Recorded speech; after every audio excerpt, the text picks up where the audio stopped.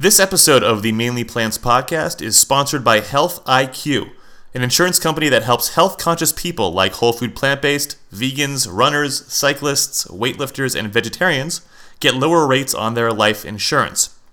Go to healthiq.com/MPP, as in Mainly Plants Podcast. That's healthiq.com/MPP to support the show and see if you qualify today.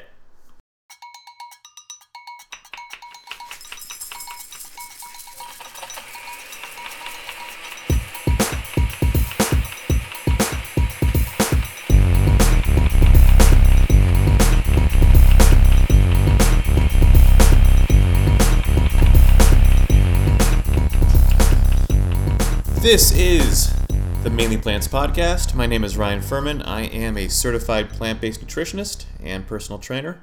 The website is mainlyplants.com. You can find me on social media at mainlyplants, and you can contact me through there, through the website, or you can email me, ryan@mainlyplants.com. If you're going to do some Amazon shopping, head over to amazon.com/mainlyplants. It helps me help you guys out by supporting the podcast here. It helps keep the lights on, if you know what I'm saying. So, before we get into today's topic, which is turkey and poultry in general, I wanted to cover just really quickly a couple of questions that keep coming up. And the first one has to do with supplements. I get a lot of people who ask me what supplements I recommend, what kind of multivitamin I recommend, what supplements do they need, that kind of stuff. And the answer is always the same. It's kind of two-part. Number one is I don't know. And number two is, provided you're eating a varied whole food plant-based diet, the only supplement that you need to take is B12, because it's the only one that you can't get through eating a whole food plant-based diet. Now, back to point one, why don't I know? Well, because I don't know you, and I don't know your blood test results. I don't know if you have any disorders. I don't know if you have any, deficiencies. So it's hard for me to say. And if you haven't gotten a blood test lately, you should. You should get one at least once a year. It's not that expensive to do once a year. And it'll really tell you comprehensively if anything's going on inside you, whether it be body inflammation or high cholesterol or your hormones are out of whack or whatever it is. But based on that, yeah, you might need some supplementation. But provided that everything's fine with the blood tests and you don't have any kind of deficiencies or disorders or diseases, and you're eating a varied whole food plant-based diet where you're getting the nutrients that you need just through consuming, then you don't need things like a multivitamin because you're getting all that through your food. You don't need things like, protein supplements.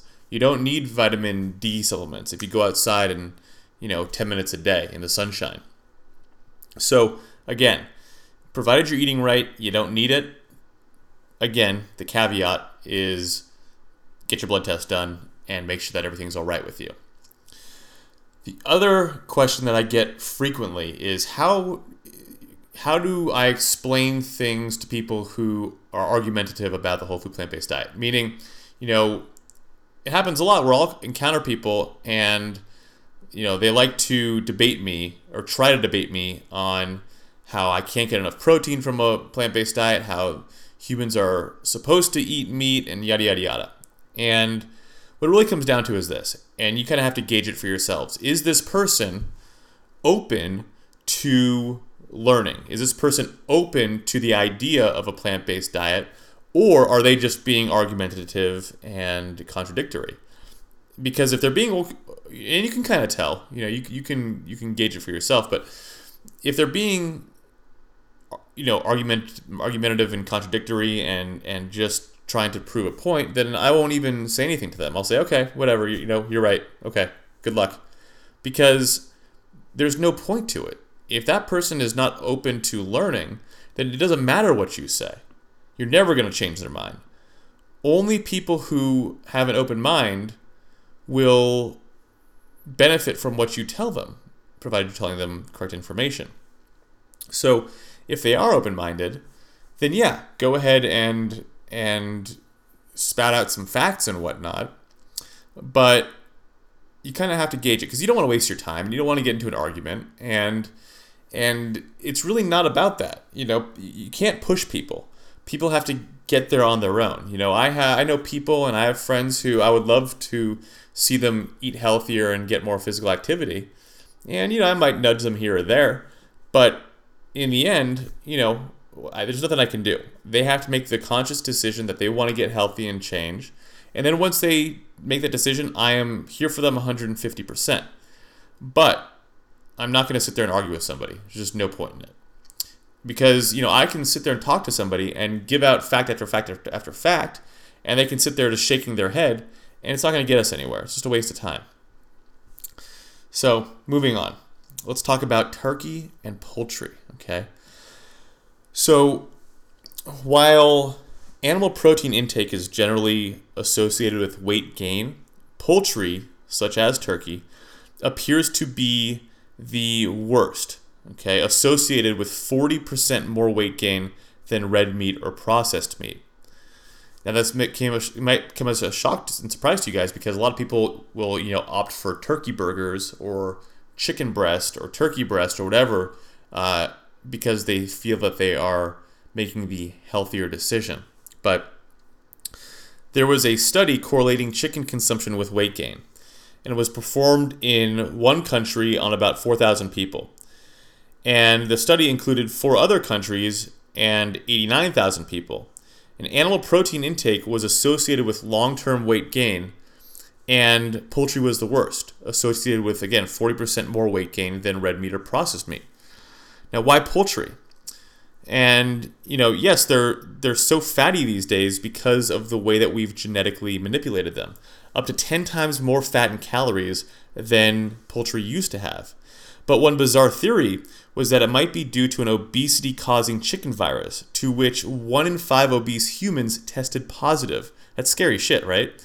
And those with exposure to the chicken virus averaged 33 pounds heavier than those testing negative. There's a lot of weird viruses out there. Just a quick aside, have you heard about this virus that ticks can transfer to humans? You get bit by a tick. There's a virus, it doesn't happen 100% of the time, but there's a virus that some ticks carry that makes humans allergic to meat, which I don't know, might not be so bad. Anyway, so the chicken virus was the first to be associated with human obesity, but it's certainly not the last, right? It's similar to chicken embryo lethal orphan virus, which is common among poultry in the United States. It's probably because we have terrible standards. Now, the original obesity-causing chicken virus was able to effectively transmit obesity from one chicken to another when they were caged in the same area together, similar to what was called endovirus number 36, which was a human obesity-associated virus first reported to cause obesity in chickens and mice, and it spread quickly from one chicken to another via nasal, oral, and fecal excretion and contamination. And if you've ever seen pictures of factory farm chicken coops or quote unquote free range warehouses, there's a ton of that shit everywhere. Now, that of course raises serious concerns about the transmissibility in people. Now, the easiest way to test this is to just experimentally infect humans with the virus and see how fat they get. Now, for ethical reasons, that's not really doable. And so the evidence is a bit indirect. Now, in the absence of that kind of direct experimental data, we really have to rely on population studies, like how they correlated smoking with lung cancer. You can't force people to smoke a pack a day, but there are people that smoke on their own, and we can see if they get more lung cancer, right? Now, similarly, about 15% of Americans are already infected with this virus. So let's just follow them out and see what happens, right? 1,400 Hispanic men and women were followed for a decade, and not only one were those exposed to the virus fatter than those who were not, but over 10 years, those with a history of infection had a greater percentage of body fat over time. Most studies done to date on adults have found a connection between exposure to this virus and obesity, and all 100% of the studies done so far on childhood obesity show an increase in prevalence of infection in obese compared to non-obese children. If you have kids, this should be scaring the shit out of you, especially if you're feeding them poultry. Now, we're up to more than 1,000 children studied with similar findings. So, obese children who tested positive for the virus weighed 35 pounds more than children who tested negative. Forget if you're an adult. 35 pounds is a shit ton of weight, no pun intended, for a child, right? I mean, you pack on 35 pounds as an adult, I mean, you turn into a fat fuck, but as a kid, that's a lot of weight. Now, the virus appears to increase the number of fat cells by mobilizing fat cell precursor stem cells, and then may increase accumulation of fat within these cells, which is crazy scary because this virus is actually manipulating your stem cells. Now, if you take liposuction samples of fat from people, the fat cell precursors turn into fat cells about 5 times the rate in people who came to the liposuction clinic already infected. The fat taken from non-infected people exposed to the virus starts sucking up fat at a faster rate, so may induce obesity without increasing food intake, meaning the cells are like little vacuums for fat, and you can be eating the same amount, but they're sucking up more of that fat, so you're getting fatter off of the same food.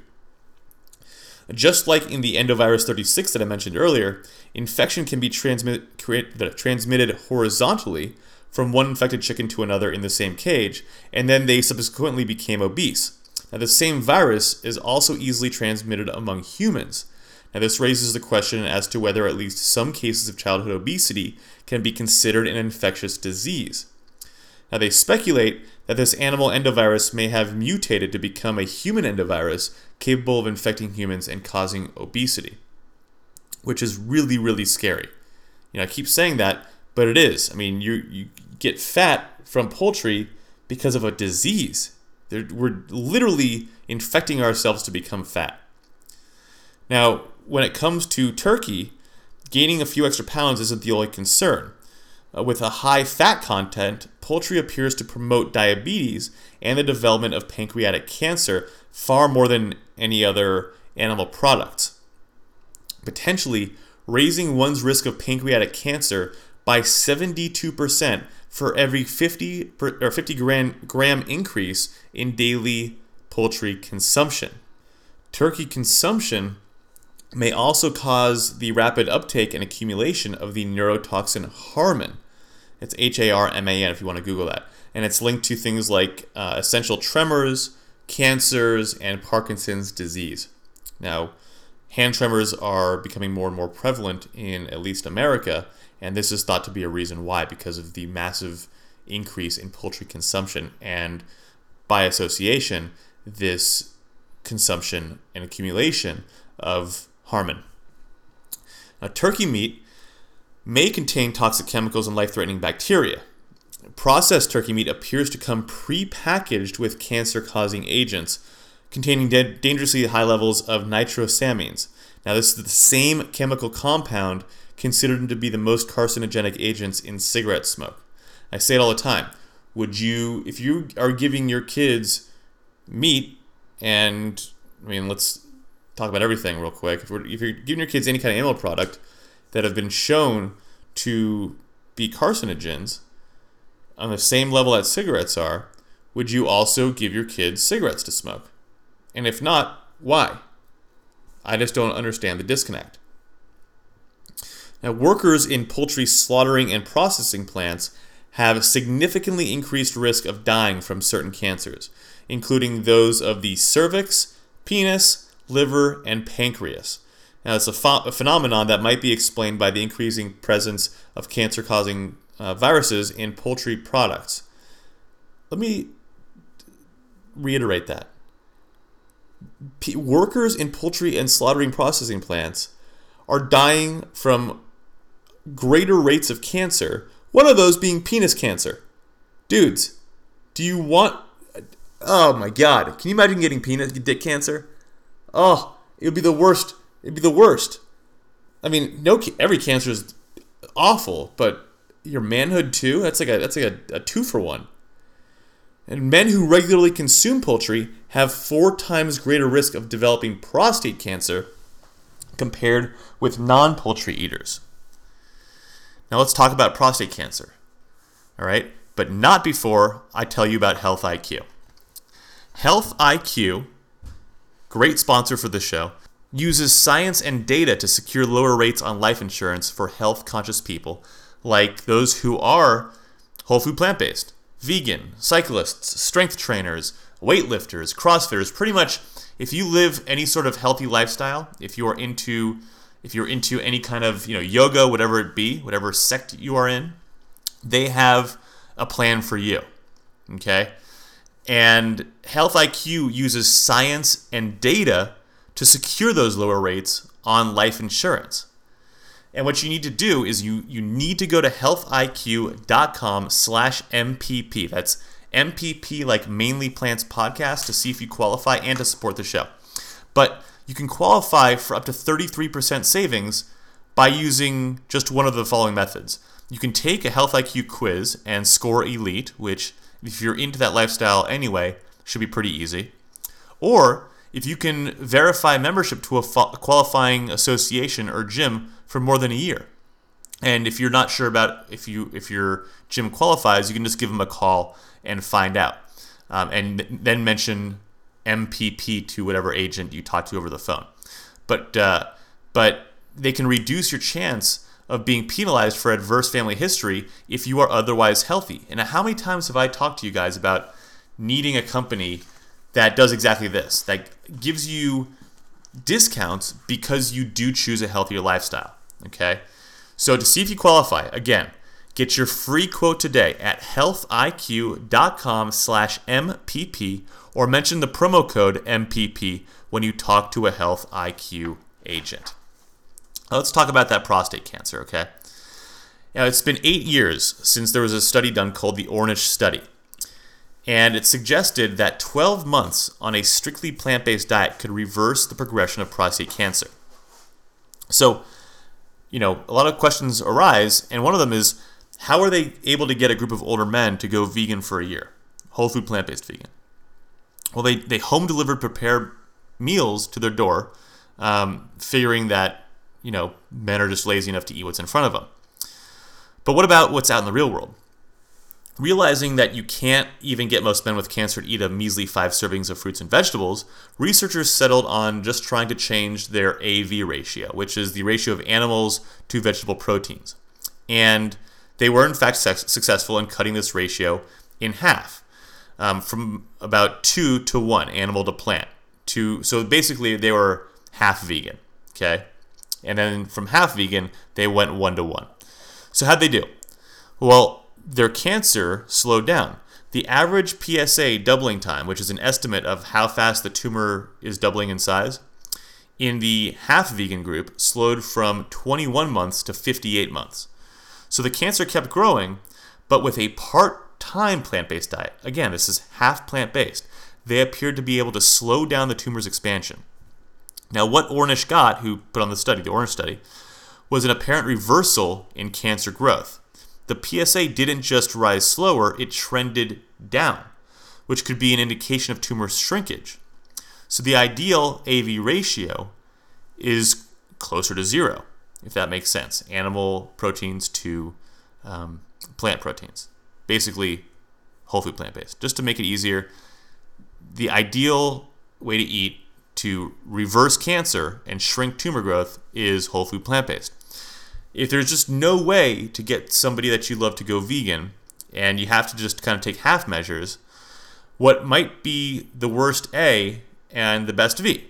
Well, eggs and poultry are most likely the worst, respectively doubling and potentially quadrupling the risk of cancer progression in this study alone, which was done at Harvard, for those of you who aren't sure if it was done through a reputable source. You can look this up. It's all peer-reviewed.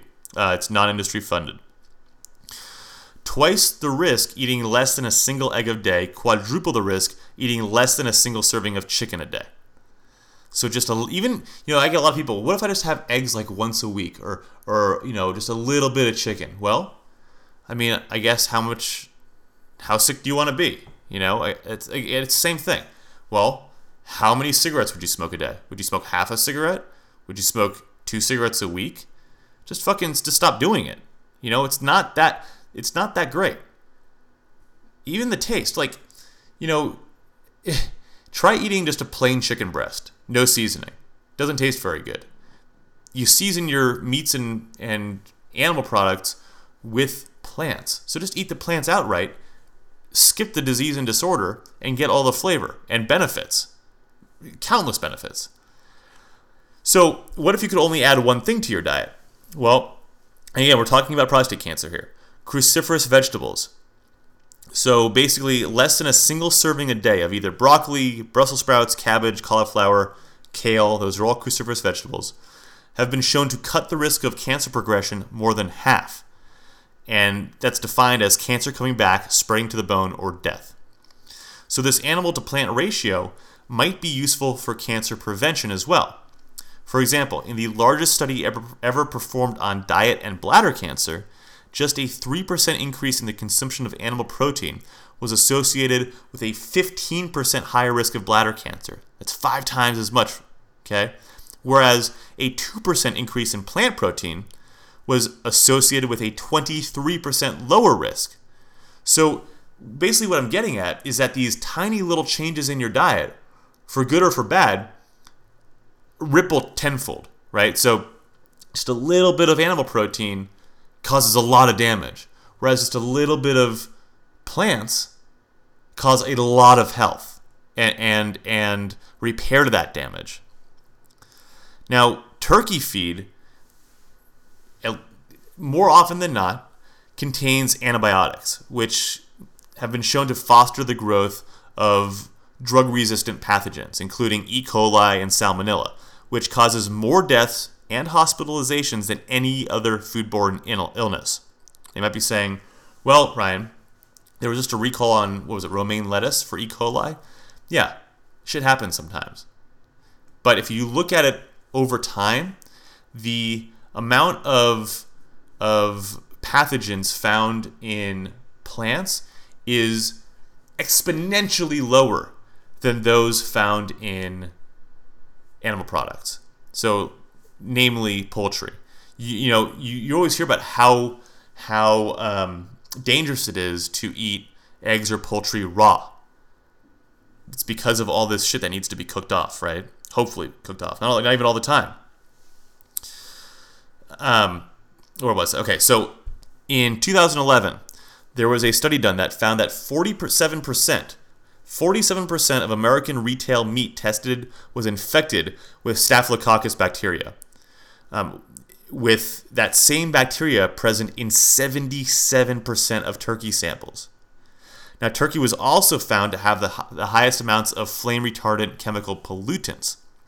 So most poultry, including turkey, is injected with phosphorus preservatives, which appear to increase the growth of food poisoning, what's called Campylobacter bacteria. Okay, Campylobacter bacteria, and it damages the blood vessels, and it accelerates aging and contributes to osteoporosis and osteopenia, which are brittle bone disorders, and they function as an arterial toxin.